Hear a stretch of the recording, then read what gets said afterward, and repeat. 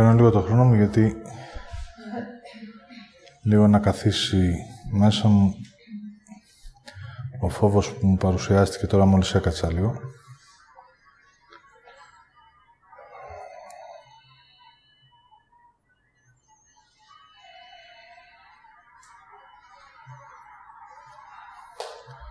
Αντί να σφιχτώ και να πιεστώ και να αρχίζω να σκέφτομαι, θα τον αφήσω λίγο να απλώσει το σώμα.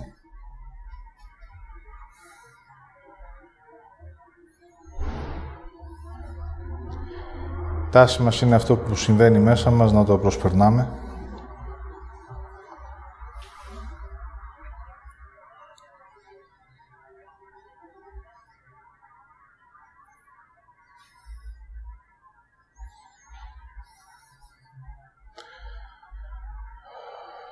Μετά καθόμαστε και ρωτάμε απευθείας γιατί φοβήθηκα. Άρα ψάχνω να βρω μες στο νου μου μια απάντηση. Αυτή δεν πρόκειται ποτέ να έρθει μέσα από εκεί. Ό,τι κάνεις μέσα από το νου θα είναι υπόθεση. Θα υποθέσω για ποιο λόγο φοβήθηκα.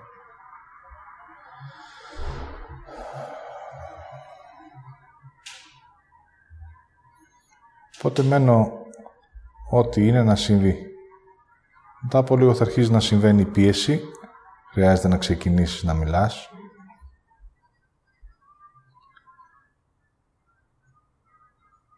Μετά θα συμβαίνει η ντροπή.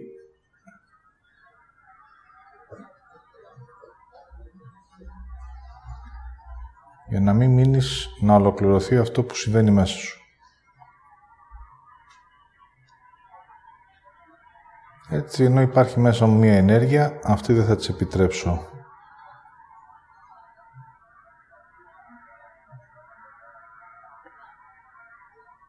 να συμβεί, να βιωθεί και να αναγνωριστεί στο τέλος. Εμείς ως άνθρωποι τα πράγματα τα έχουμε αντιστρέψει. Θέλουμε να ξέρουμε από πριν αυτό που θα συμβεί, ενώ στην πραγματικότητα αποκαλύπτεται τι συνέβηκε αφού ολοκληρωθεί το συμβάν.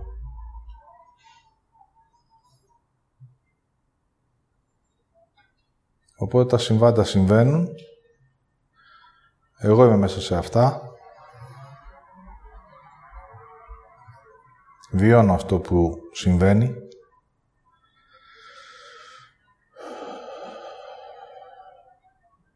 Και στο τέλος θα συμβεί η αναγνώριση. Τι συνέβηκε.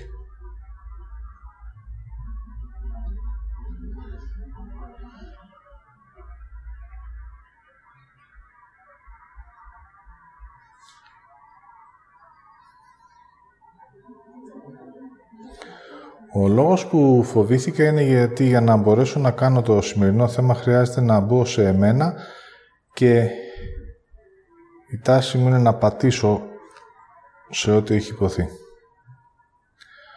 Οπότε ή θα αφήσω εμένα να συμβώ ή θα μπω σε μία επανάληψη. Ναι, αλλά τι να πω.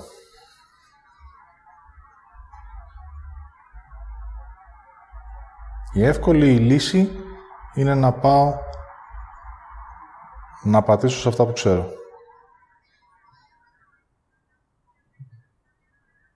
Μόλις πατάμε σε αυτά που ξέρουμε, αμέσως συμβαίνει μια επανάληψη. Έτσι δεν περπατάμε ποτέ κάτι άγνωστο.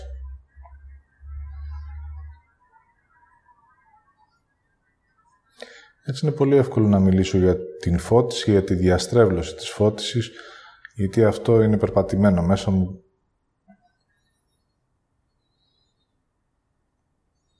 Θα πω μερικά πράγματα.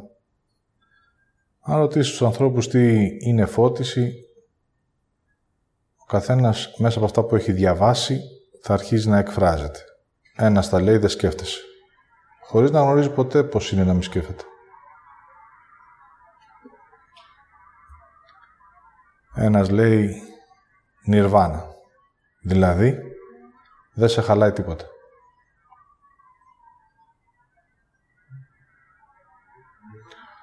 Άλλος θα σκεφτεί ότι δεν υπάρχουν προβλήματα, δεν υπάρχουν εμπόδια. άλλος ότι είσαι σε μία άλλη σφαίρα, εκτός πραγματικότητας. Άλλος ότι γίνεσαι παντογνώστης, ξέρεις τα πάντα για όλους.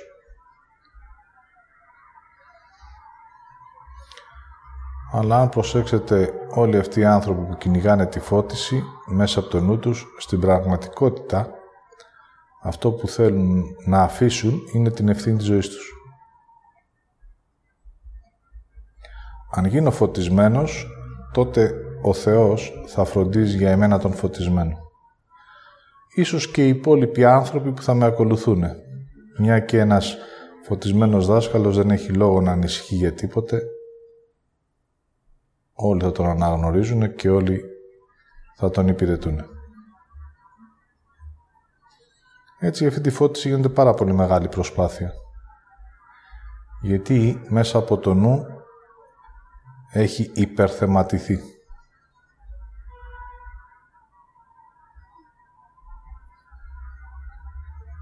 Πάντοτε ο νους το απλό το κάνει σύνθετο, το κάνει υπερπαραγωγή. Του δίνει μια ψεύτικη έγκλη για να απομακρυνθεί ο άνθρωπος μέσα από την αίσθηση και το αισθάνομαι.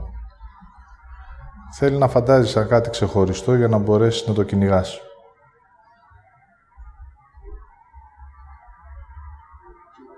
Το κάνει λάφυρο. Τρόπαιο συμβολισμό.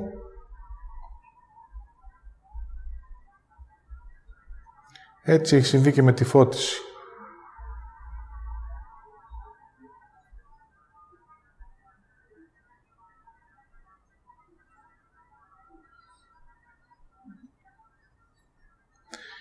Μέχρι τις μέρες μας που άρχισε να εμφανίζεται η Χριστίνα και να φέρνει καινούρια πράγματα στη γη, η φώτιση είχε μείνει μόνο στο γεγονός ότι δεν σκέφτομαι και δεν έχω συναισθήματα. Δηλαδή ξεκινάει με ένα δεν.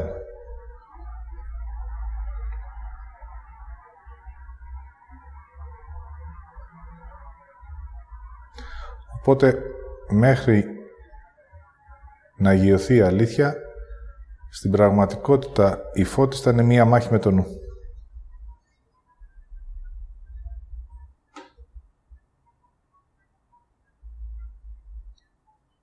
Τον παλεύω, κάνω τεχνικές για να μη σκέφτομαι.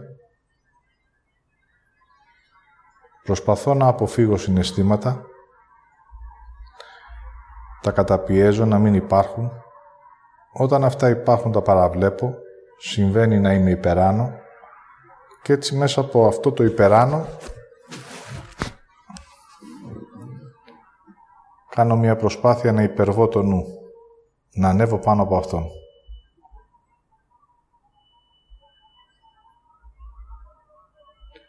Με αυτόν τον τρόπο δεν καταλαβαίνω ότι σιγά σιγά ο νους μου δυναμώνει, η φώτισή μου χάνεται, αυτή που ήδη έχω μέσα μου, και αρχίζω και τρελαίνομαι. Μόλις αρχίζω και χάνω τα λογικά μου και συμβαίνουν διάφορες εμπειρίες. Οι εμπειρίες συμβαίνουν γιατί ανοίγω έξω από εμένα σε άλλες διαστάσεις άλλων οντοτήτων.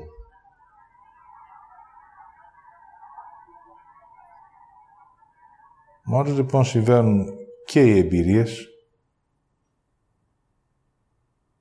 τότε αρχίζει και ένας θαυμασμός. Παίρνεις μια αξία γιατί συνέβη και μια διαφορετική εμπειρία σε εσένα από κάποιον άλλον. Θα χρησιμοποιήσεις και τεχνικές φαρμάκων, ό,τι κυκλοφορεί στην πιάτσα, για να μπορέσει να υπερβείς το νου και να περάσει σε άλλες διαστάσεις.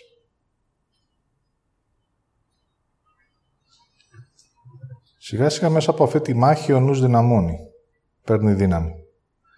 Για να δυναμώσει ο νους χρειάζεται να πάρει ενέργεια από κάπου. Είναι σαν να αφήνεις σε ένα συγκεκριμένο σημείο μία ενέργεια και αν δεν την ακουμπήσει θα παραμένει πάντοτε ίδια.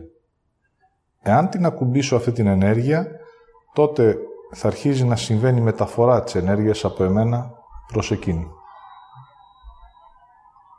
Έτσι, όταν μπορέσω να έχω το νου έξω από εμένα, εάν δεν συνδεθώ μαζί του, μέσα από μία μάχη, μέσα από έναν πόλεμο, τότε αυτός θα παραμείνει όπως δημιουργήθηκε.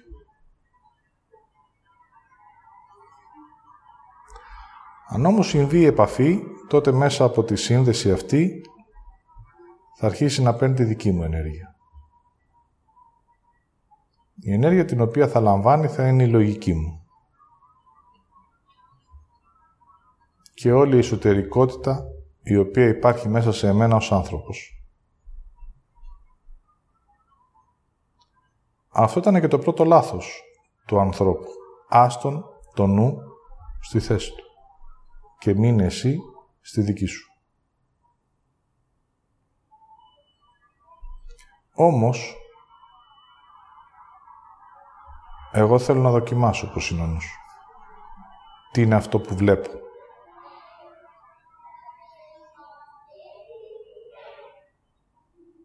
Τι βιώνω. Χωρίς να γνωρίζω βέβαια ότι μετά συμβαίνει το χάσιμο. Έτσι ξεκινάει η πρώτη σύνδεση. Οπότε ο νους άρχισε να δυναμώνει. Το ίδιο πράγμα συμβαίνει κάθε φορά που γεννιόμαστε. Εγώ είμαι μια ενέργεια, είμαι μια ιδιαιτερότητα, είμαι μια μονάδα. Λαμβάνω ένα νου μέσα από τη γέννησή μου και ή τον αφήνω ή τον δέχομαι και μέσα από αυτό αρχίζω να χάνομαι. Αν αφήσω να υπάρχουν τα πιστεύω των ανθρώπων χωρίς εγώ να πιστεύω τα δικά τους πιστεύω και αρχίζω να εξερευνώ μέσα από εμένα, μέσα από το βίωμά μου και έχω εμένα ως σημείο αναφοράς, τότε θα προχωρούσα στη γη χωρίς χάσιμο. Γιατί οτιδήποτε εγώ θα διάλεγα να δεχτώ μέσα μου, θα ήταν μέσα από τη δική μου αναγνώριση.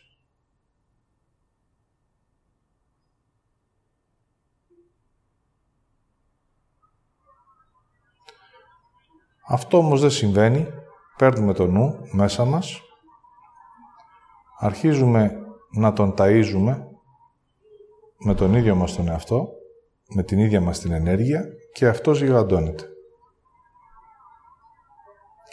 Όσο ο νους κυριεύει τη ζωή μου, τόσο συμβαίνει και το σκοτάδι μου. Δηλαδή από εκεί που είμαι φως, αρχίζω σιγά σιγά να σβήνω και να μικραίνει το φως μου. Δηλαδή ο εαυτός μου αρχίζει να μικραίνει. Έτσι εκεί που τώρα που κάναμε τον χρόνο και το χώρο, στο δικό μου χώρο η δικιά μου φώτιση, το δικό μου φως δηλαδή, θα φώτιζε το δωμάτιό μου, τον χώρο μου,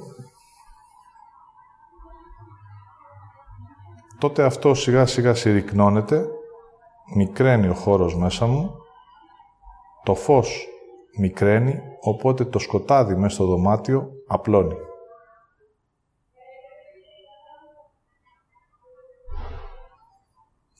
Ό,τι καταλαμβάνει από την εσωτερικότητά μου ο νους αρχίζει να σβήνει ως ενέργεια. Αν χάσω τη λογική, χάσω το θέλω, χάσω τη δράση, την ευθύνη, την εμπιστοσύνη, την απόφαση, την αγάπη του εαυτού, την ομορφιά, την ελευθερία, τη χαρά, την αγάπη, αρχίζω να συρρυκνώνομαι.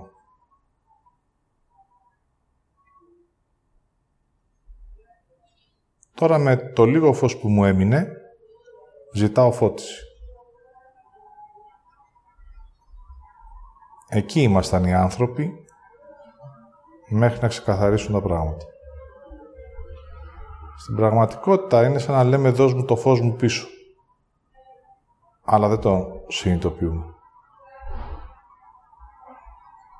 Όταν θα πω «δώσ' μου φώτιση, Θεέ μου, δώσ' μου το φως μου πίσω»,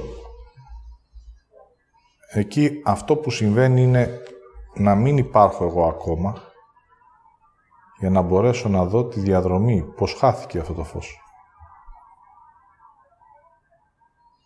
Αν ο Θεός μου δώσει το φως μου πίσω, τότε όλα καλά. Ό,τι έκανα εγώ, ό,τι ευθύνη είχα, ό,τι πράξη έκανα, θα σβήσει με μιας.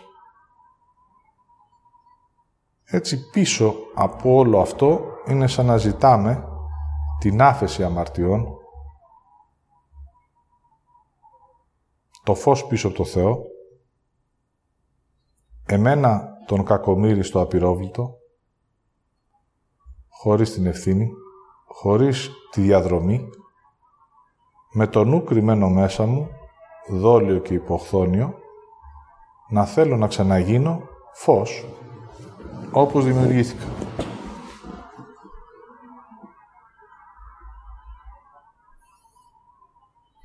Έτσι ότι έχω χάσει, μέσα από τη διαδρομή του χασίματος, το ζητάω πίσω. Όχι όμως μέσα από αυτό που αισθάνομαι, αλλά μέσα από αυτό που σκέφτομαι.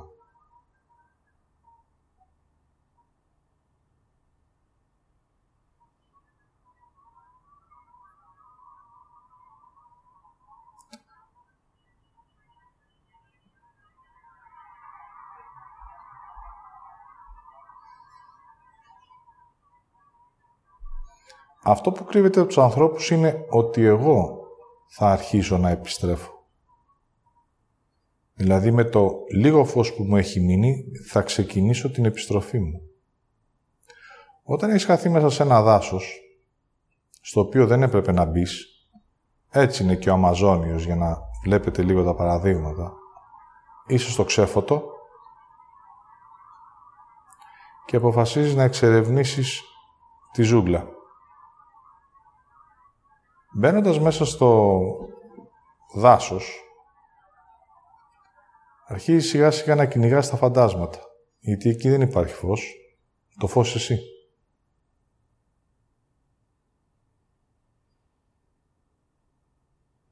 Κυνηγάς τις σκιές. Οπότε, όσο απομακρύνεσαι από το ξέφωτο, αρχίζεις σιγά σιγά να χάνεις ενέργεια. Όλη η ενέργεια θα καταναλωθεί στο να πηγαίνεις προς τα μέσα και να χάνεσαι.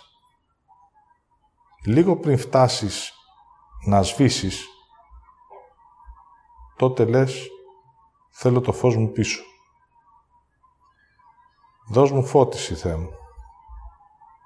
Η απάντηση του Θεού είναι ότι έχεις φως. Ακόμα. Αλλά εκεί μέσα, σε αυτή τη διαδρομή, το ξέχασες. Ακόμα φωτίζεις. Τι σημαίνει ακόμα φωτίζω? Ακόμα ζεις.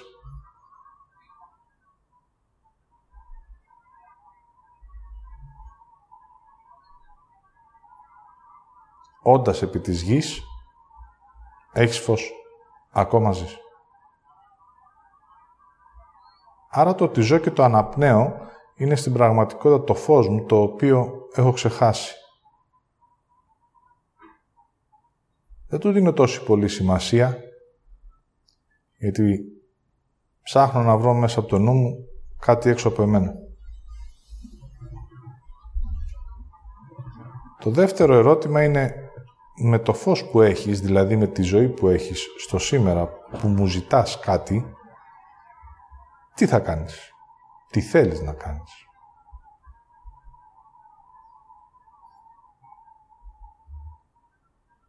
Άρα ο Θεός γνωρίζει ότι όσο έχεις φως εσύ, όσο έχεις ζωή, όσο υπάρχει στη γη, θα μιλήσει στο φως και θα πει «Ξεκίνα». Το ερώτημα είναι η κατεύθυνση τώρα.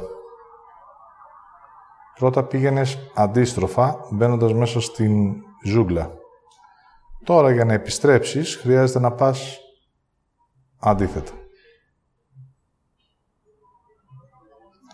Όσο θα επιστρέφεις από τη ζούγκλα για να πας στο ξέφωτο, αυτό που θα συναντήσεις θα είναι πάλι η ίδια διαδρομή.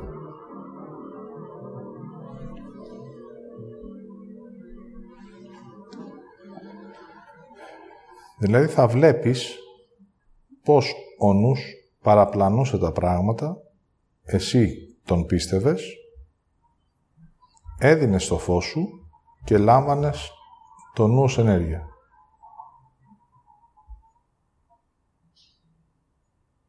Τώρα χρησιμοποιώντας το δικό σου φως επιστρέφοντας, θα αρχίσεις να βλέπεις τη διαδρομή του χασίματος. Οπότε μέσα από τη διαδρομή του χασίματος θα μπορείς να συνειδητοποιείς για πρώτη φορά ότι ήσουν μες στο νου σου. Δηλαδή μες στο δάσος.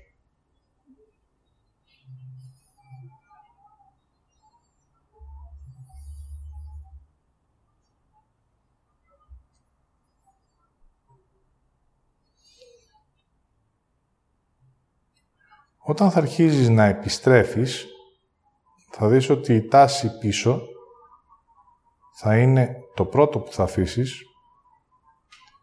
Είναι η προσδοκία, γιατί μέσα στον Αμαζόνιο μπήκες γιατί κάτι προσδοκούσες. Αυτή είναι που σε κρατάει συνέχεια πίσω. Τι έψαχνα εκεί μέσα. Άρα μείνετε λίγο εκεί για να δείτε ότι το πρώτο πράγμα για να μπείτε στο νου σας είναι τι ψάχνατε.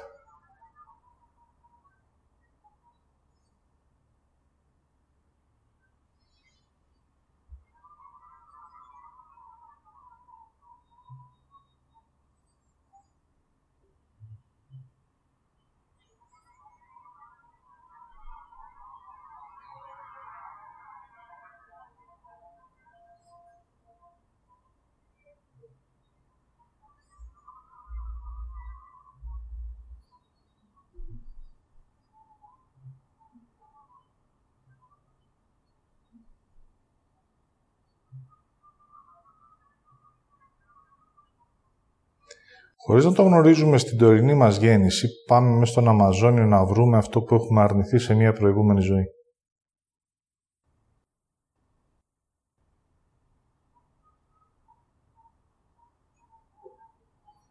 Βέβαια, το λάθος είναι ότι πιστεύουμε ότι μπορούμε να το βρούμε εκεί που το αφήσαμε. Δηλαδή μέσα στο νου μας. Έτσι, ένα από τα βασικά πιστεύω του ανθρώπου είναι ότι μπορεί μέσα από το νου του να λάβει το φως που έχει χάσει.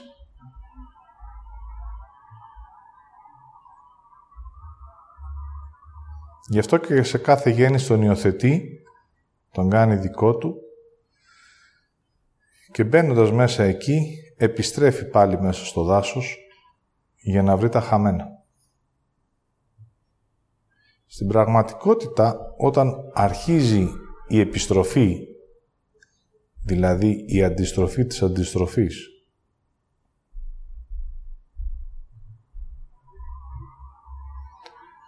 η πρώτη φώτιση που θα έχεις, γιατί η φώτιση έχει τα εξής επίπεδα, το πρώτο είναι ότι θα αρχίζεις να βλέπεις το νου.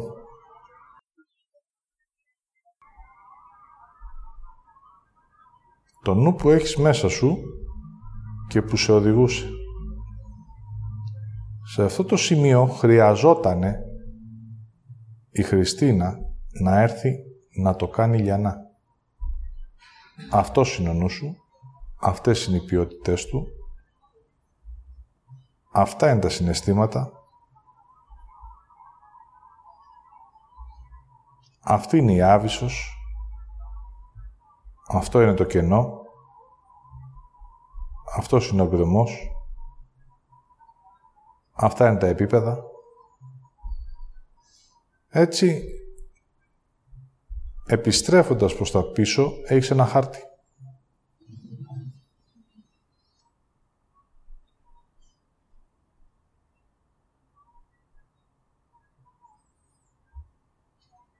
Μόλις αρχίζεις και βλέπεις κομμάτια του νου και τα ονοματίζεις μια και το έχεις, δεν έχω εμένα, έχω το νου μου, τότε αρχίζεις να βλέπεις το πρώτο φως.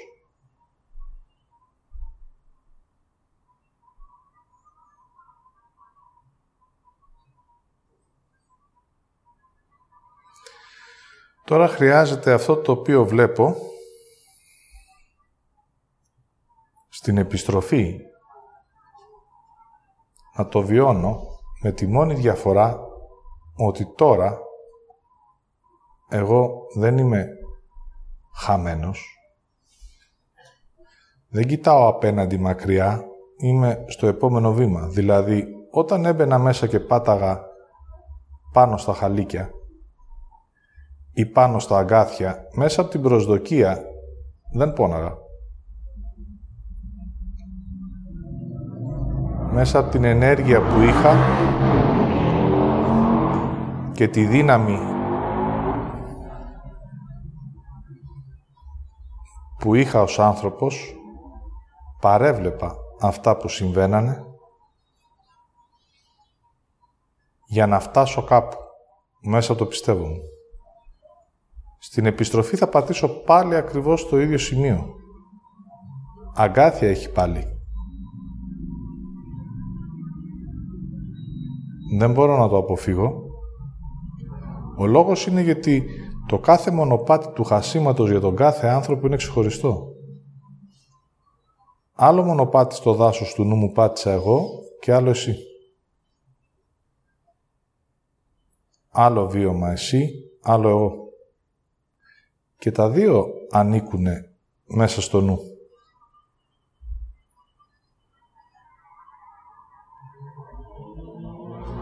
Όμως επειδή οι δρόμοι είναι διαφορετικοί, έχω και διαφορετικό βίωμα. Τώρα πατώντας στο σημείο που πριν δεν πόναγα, μέσα από το παγώνω και δεν πονάω, μέσα από το παραβλέπω και δεν πονάω, τώρα πονάω.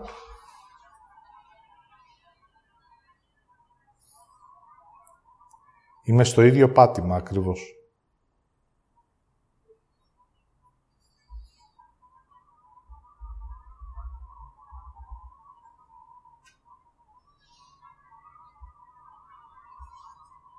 Έτσι αρχίζει και εκφράζεται ως βίωμα αυτό που έλαβα. Αλλά η μόνη διαφορά είναι τώρα ότι είμαι παρόν.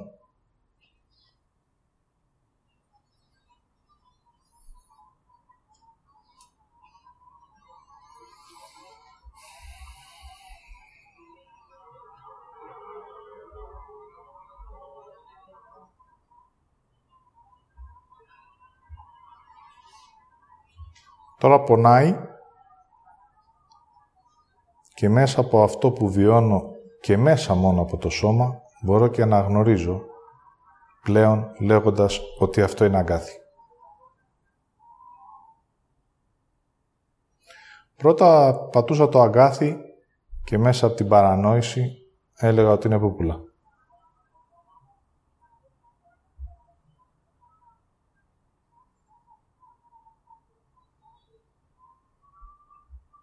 Έτσι για πρώτη φορά συνειδητοποιείς ότι το αγκάθι υπήρχε μέσα σου. Τώρα μπορείς και το βιώνεις. Μόλις λοιπόν συμβεί η αναγνώριση, αυτό είναι αγκάθι. Και τα αγκάθια τα έχει περιγράψει η Χριστίνα ένα προς ένα. Τότε μπαίνει το ερώτημα αν θες να περπατάς με αυτό ή να το αφαιρέσεις.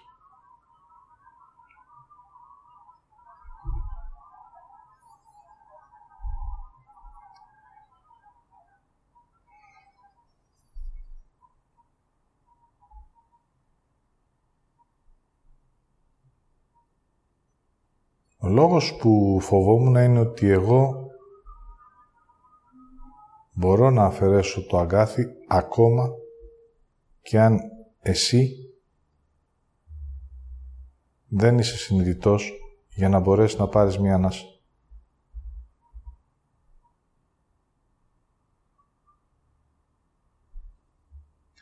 Όταν έχεις μάθει να περπατάς με τα αγκάθια στα πόδια σου, το να σου περιγράφω μία ζωή πως είναι να περπατάς πραγματικά ξυπόλυτος σε άμμο, δεν έχει καμία σημασία, γιατί το βίωμα έχει την αξία του. Αν όμως για λίγο σου αφαιρέσω το αγκάθι και πάρεις επαφή και αισθανθείς, την επόμενη μέρα που θα ξαναπατήσεις αγκάθι, θα μπορείς να νιώσεις για πρώτη φορά τη διαφορά.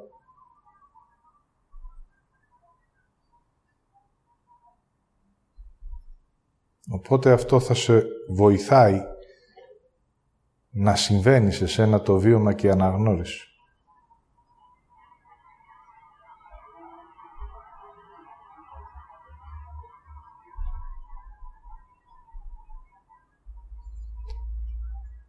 Μόλις θα φτάσεις στο σημείο της αναγνώρισης, τότε μετά μπαίνει πλέον η επιλογή αν θέλεις να συνεχίσεις να πατάς τα αγκάθια ή να τα αφαιρέσεις και να λάβεις την ίαση που θα έρθει μέσα από εσένα. Η ίαση δεν είναι τίποτε άλλο παρά αφαιρώ το νου και το φως που έχω μέσα αρχίζει και απλώνεται για να μπορέσει, όπως το σώμα, κάνει από μόνο του να γιατρευτεί. Έτσι δεν μπορώ να σου δώσω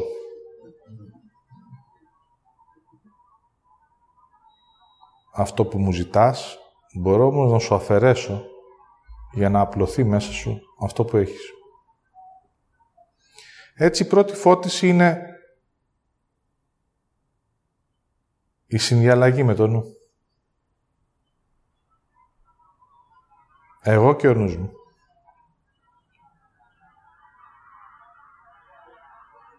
Θα αφήνω πράγματα που έχω λάβει από εκείνον και θα αυξάνει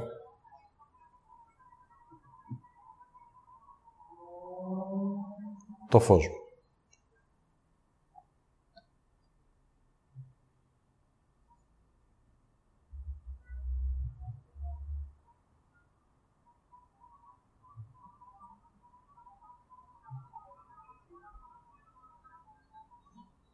Το δεύτερο επίπεδο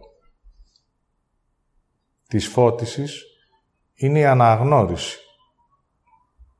Φωτισμένος μπορείς να είσαι πρώτα απ' όλα για εσένα. Δηλαδή να αναγνωρίσεις το χάσιμο, το λάθος, το νου σου, τη διαδρομή σου.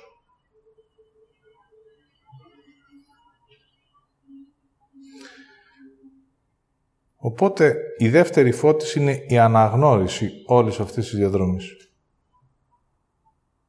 Η αναγνώριση μέσα δεν έχει συναισθήματα. Έχει αυτό είναι. Δεν έχει κρίση. Έχει αυτό είναι. Δεν έχει την ενοχή. Αυτό είναι στο προηγούμενο επίπεδο. Έτσι έγινε. Αυτό συνέβηκε. Αυτό έκανε. Η αναγνώριση έχει μόνο εσένα μέσα και δεν υπάρχει κανένας άλλος.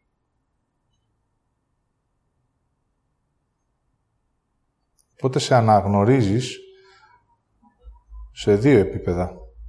Το πρώτο είναι αυτό που ο νους θα έλεγε κατάντησες, είναι η κρίση. Και επειδή υπάρχει μες στο ασυνείδητο το αναφέρω για να καθαρίσει, πραγματικότητα είναι αυτό που μεταλλάχτηκες.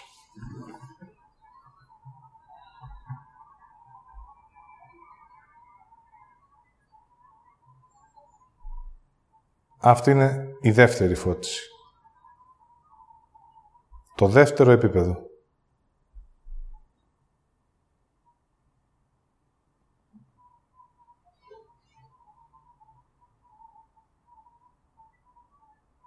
Εγώ ως κατασκεύασμα.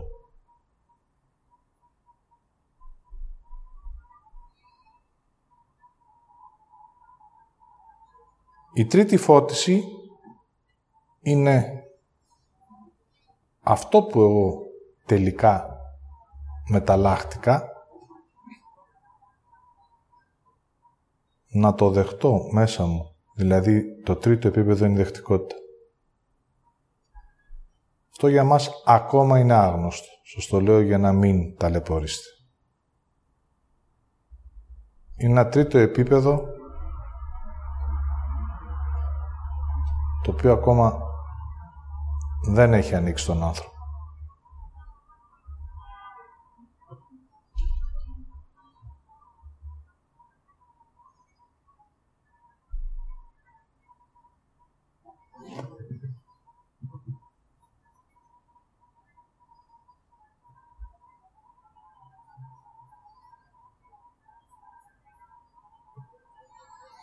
Είναι σαν να σου λέω ότι είσαι ο Dr. Jekyll και Hyde και να αρχίζεις να βλέπεις τη σκοτεινή σου πλευρά και όλο αυτό το οποίο διαδραμάτισε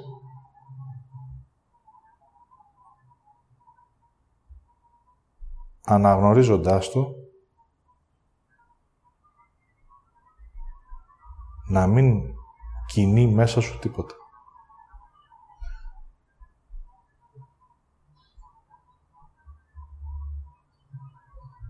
Η δεχτικότητα έχει ότι όλο αυτό το οποίο αναγνώρισα το αφήνω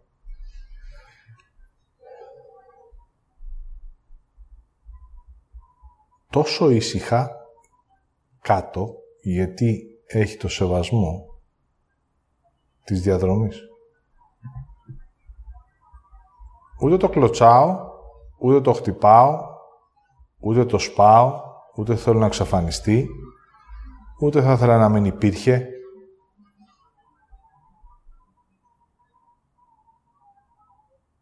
Το αφήνεις απλά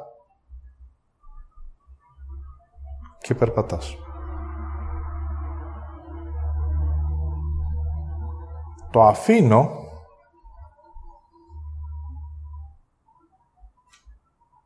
παίρνει μια άλλη ουσία, μια άλλη γεύση όταν μπορούμε να αισθανθούμε τη δεχτικότητα ως ενέργεια.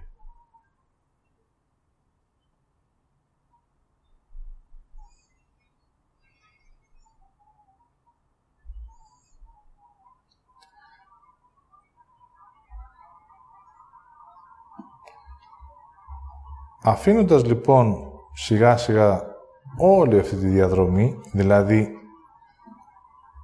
στο πρώτο επίπεδο είναι να επιστρέψω από το βάθος του Αμαζονίου πίσω στο ξέφωτο.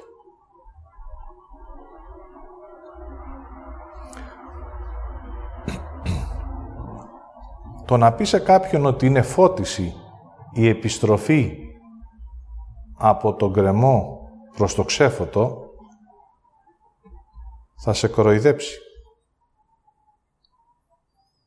Δάσος όταν πήγαινα, δάσος και όταν γυρίζω.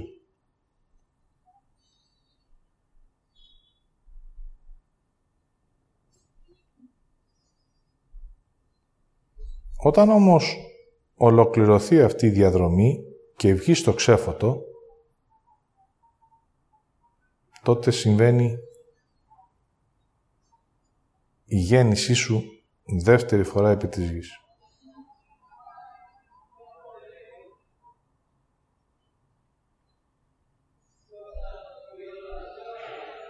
Εκεί μπαίνει το ερώτημα, εάν θέλεις να επιστρέψεις από το φως που έρχεσαι ή θα ξαναμπείς στο δάσος.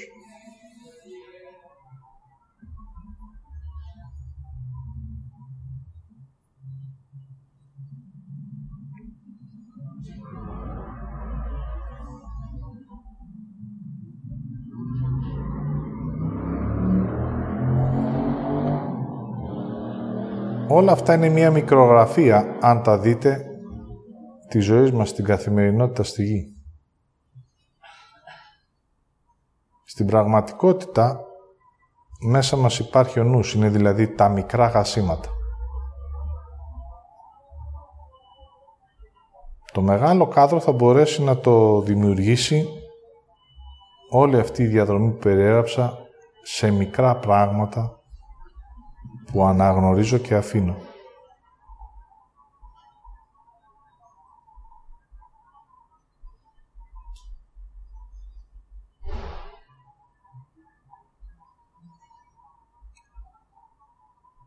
Τη δεχτικότητα μέσα μου εγώ δεν μπορώ να την αισθανθώ και θα σας πω πώς συμβαίνει αυτό.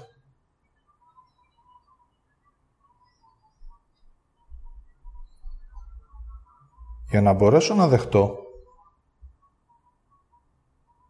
χρειάζεται να καθαρίσω μέσα μου και το τελευταίο ίχνος του θυμού για αυτή τη διαδρομή.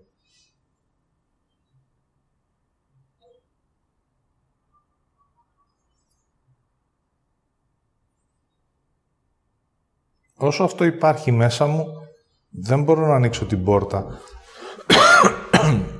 Σημαίνει ότι ακόμα υπάρχουν πράγματα που χρειάζεται να αναγνωριστούν και να αφαιθούν.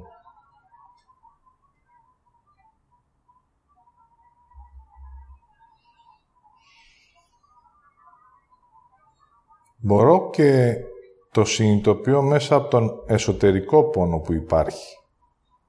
Όσο πονάω, εσωτερικά σημαίνει ότι ακόμα δεν έχω αφήσει και δεν έχω δεχτεί.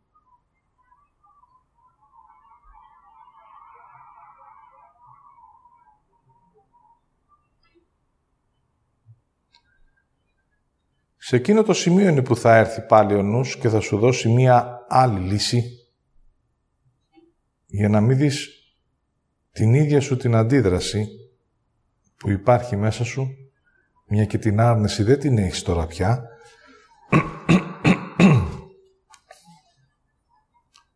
αλλά και την μικρή αντίσταση του να αφήσεις και να αφαιθείς.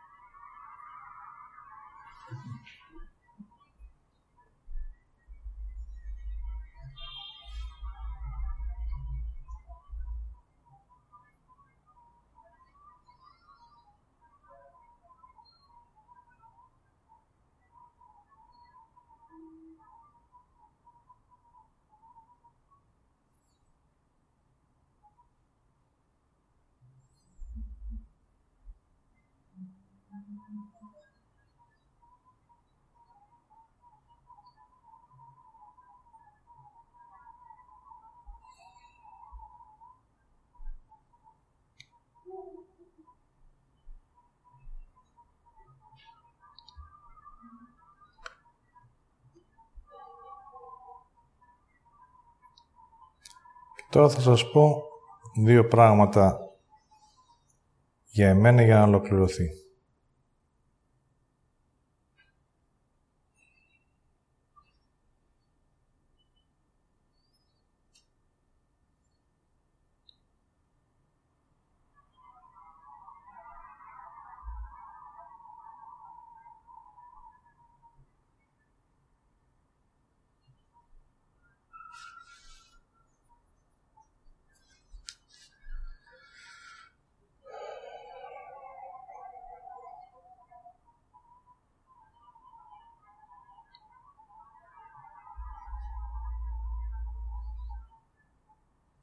Πώς μπορώ να αφαιρώ ένα μέρος του νου σας και ένα μέρος των συναισθημάτων μέσα από το σώμα σας? Αυτό που κάνω είναι ότι μπορώ και αισθάνομαι. Δηλαδή, απλώνομαι μέσα σε εσένα.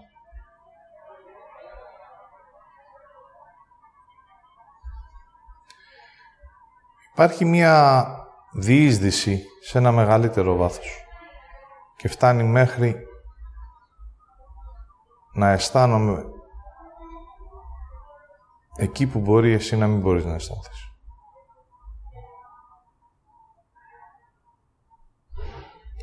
Αν αφαιθώ λίγο σε αυτό, τότε αρχίζει μέσα από το κύτταρό σου να έρχεται στην επιφάνεια η πληροφορία. Γιατί η άρνηση είναι μέσα σου. Οπότε μέσα από τη διείσδυση που υπάρχει, είναι σαν να χύνομαι μέσα σου. Μπορώ να δω και να αισθανθώ το χάσιμο και το νου που υπάρχει μέσα σε εσένα. Εκείνη τη στιγμή όμως εγώ αρχίζω να βιώνω μέσα μου όλα αυτά τα συναισθήματα. Μπορώ να νιώθω το κλάμα, τη λύπηση, το φόβο, το θυμό, την κακία, το μίσος. Ακόμα πολλές φορές συμβαίνει να αισθάνομαι και βαθύτερα πράγματα.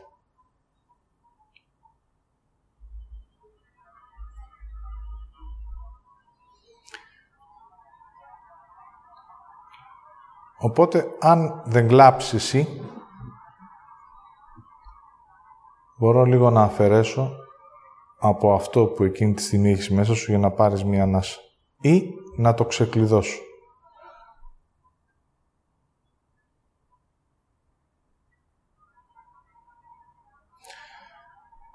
Αυτό είναι κάτι που παλιότερα για να το αποδείξω, το συζήταγα. Τώρα που αρχίζει σιγά σιγά να γίνεται πιο συνειδητό, είναι κάτι που δεν το συζητάω, απλά το κάνω. Έτσι αρχίζει να συμβαίνει, να αρχίζουν να το αισθάνονται οι άνθρωποι χωρίς να γνωρίσουν τι γίνεται. Όμως εμένα αυτό με φέρνει σε μια βαθύτερη επαφή. Δηλαδή, πώς είναι δυνατόν εγώ αυτό να το κάνω. Τότε αρχίζει και απλώνεται σαν βίωμα αυτό που έχει πει η Χριστίνα ως πληροφορία, αλλά εγώ τώρα την περπατάω. Εγώ μπορώ να αισθάνομαι όλο τον κόσμο.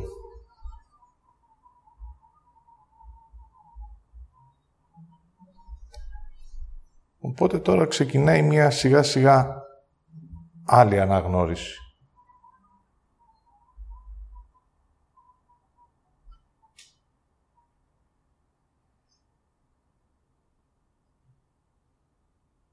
Και περνάμε στα δύο επίπεδα της αναγνώρισης.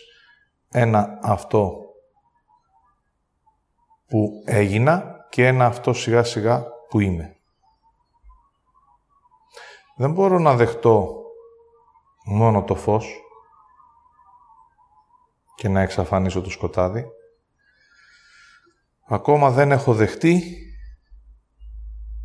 μέσα μου το σκοτάδι όπως είναι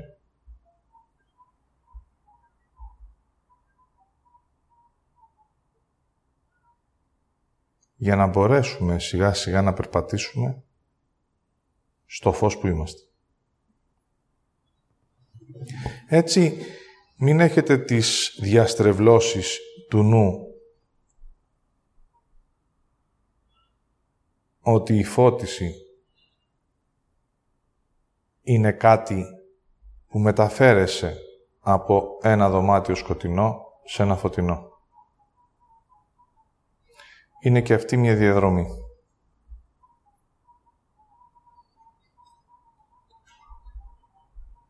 Όλη αυτή τη διαδρομή πάλι ο νους την έχει διαστρεβλώσει και λέει ό,τι έχει ζήσει μες στο χάσιμο θα το βιώνεις πάνω στο σώμα σου. Θα ταλαιπωρείς το σώμα σου, θα ταλαιπωρείς τη λογική σου, θα τρελαίνεις το νου σου, θα φαντάζεσαι πράγματα, θα πιστεύεις σε κάτι που δεν έχεις ζήσει και περιμένεις να συμβεί μια μεταμόρφωση από τη μία στιγμή στην άλλη.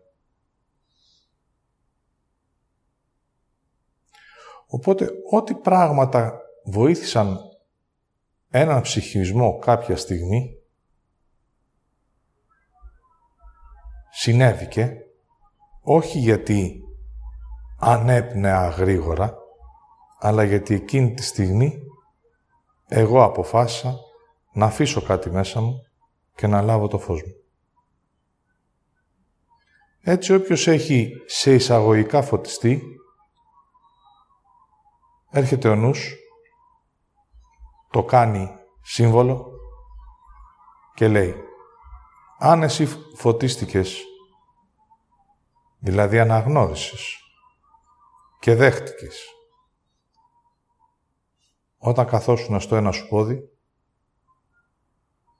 τότε αν κάτσω κι εγώ στο ένα πόδι, θα φωτιστώ.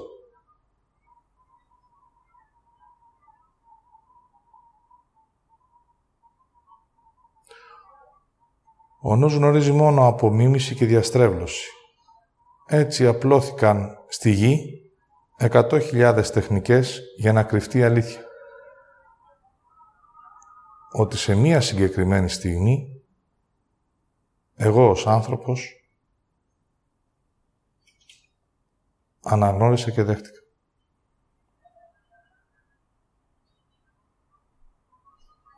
Αν ήμουν ανάσκελα μπρούμητα, ξαπλωμένος ή πάνω σε ένα βράχο, δεν παίζει κανένα ρόλο.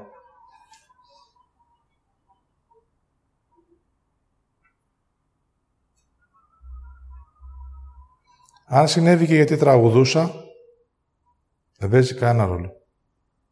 Αν συνέβη και γιατί γύριζα γύρω-γύρω από τον εαυτό μου, δεν παίζει κανένα ρόλο. Έτσι έχετε ο νους και απλώνει την τρέλα. Αν κάνεις αυτά που έκανα κι εγώ, την ώρα που φωτίστηκα, θα φωτιστείς κι εσύ.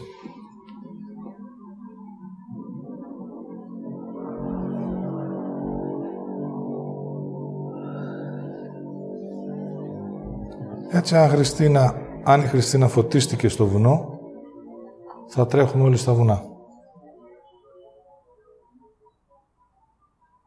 Δείτε τη μίμηση.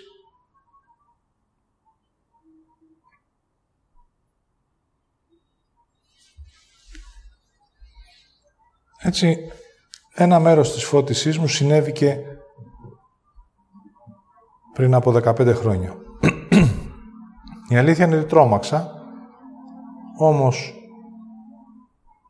μέσα από το νου μου είπα τι έκανα 10 λεπτά πριν συμβεί, αν το επαναλάβω, θα ξανασυμβεί.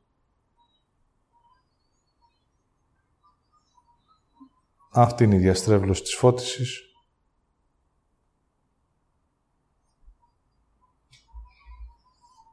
Το φως που είμαι, χαμένος μες στο νου μου,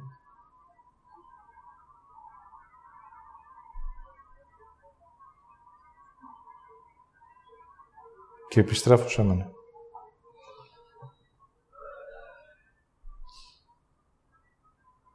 Μέχρι εδώ.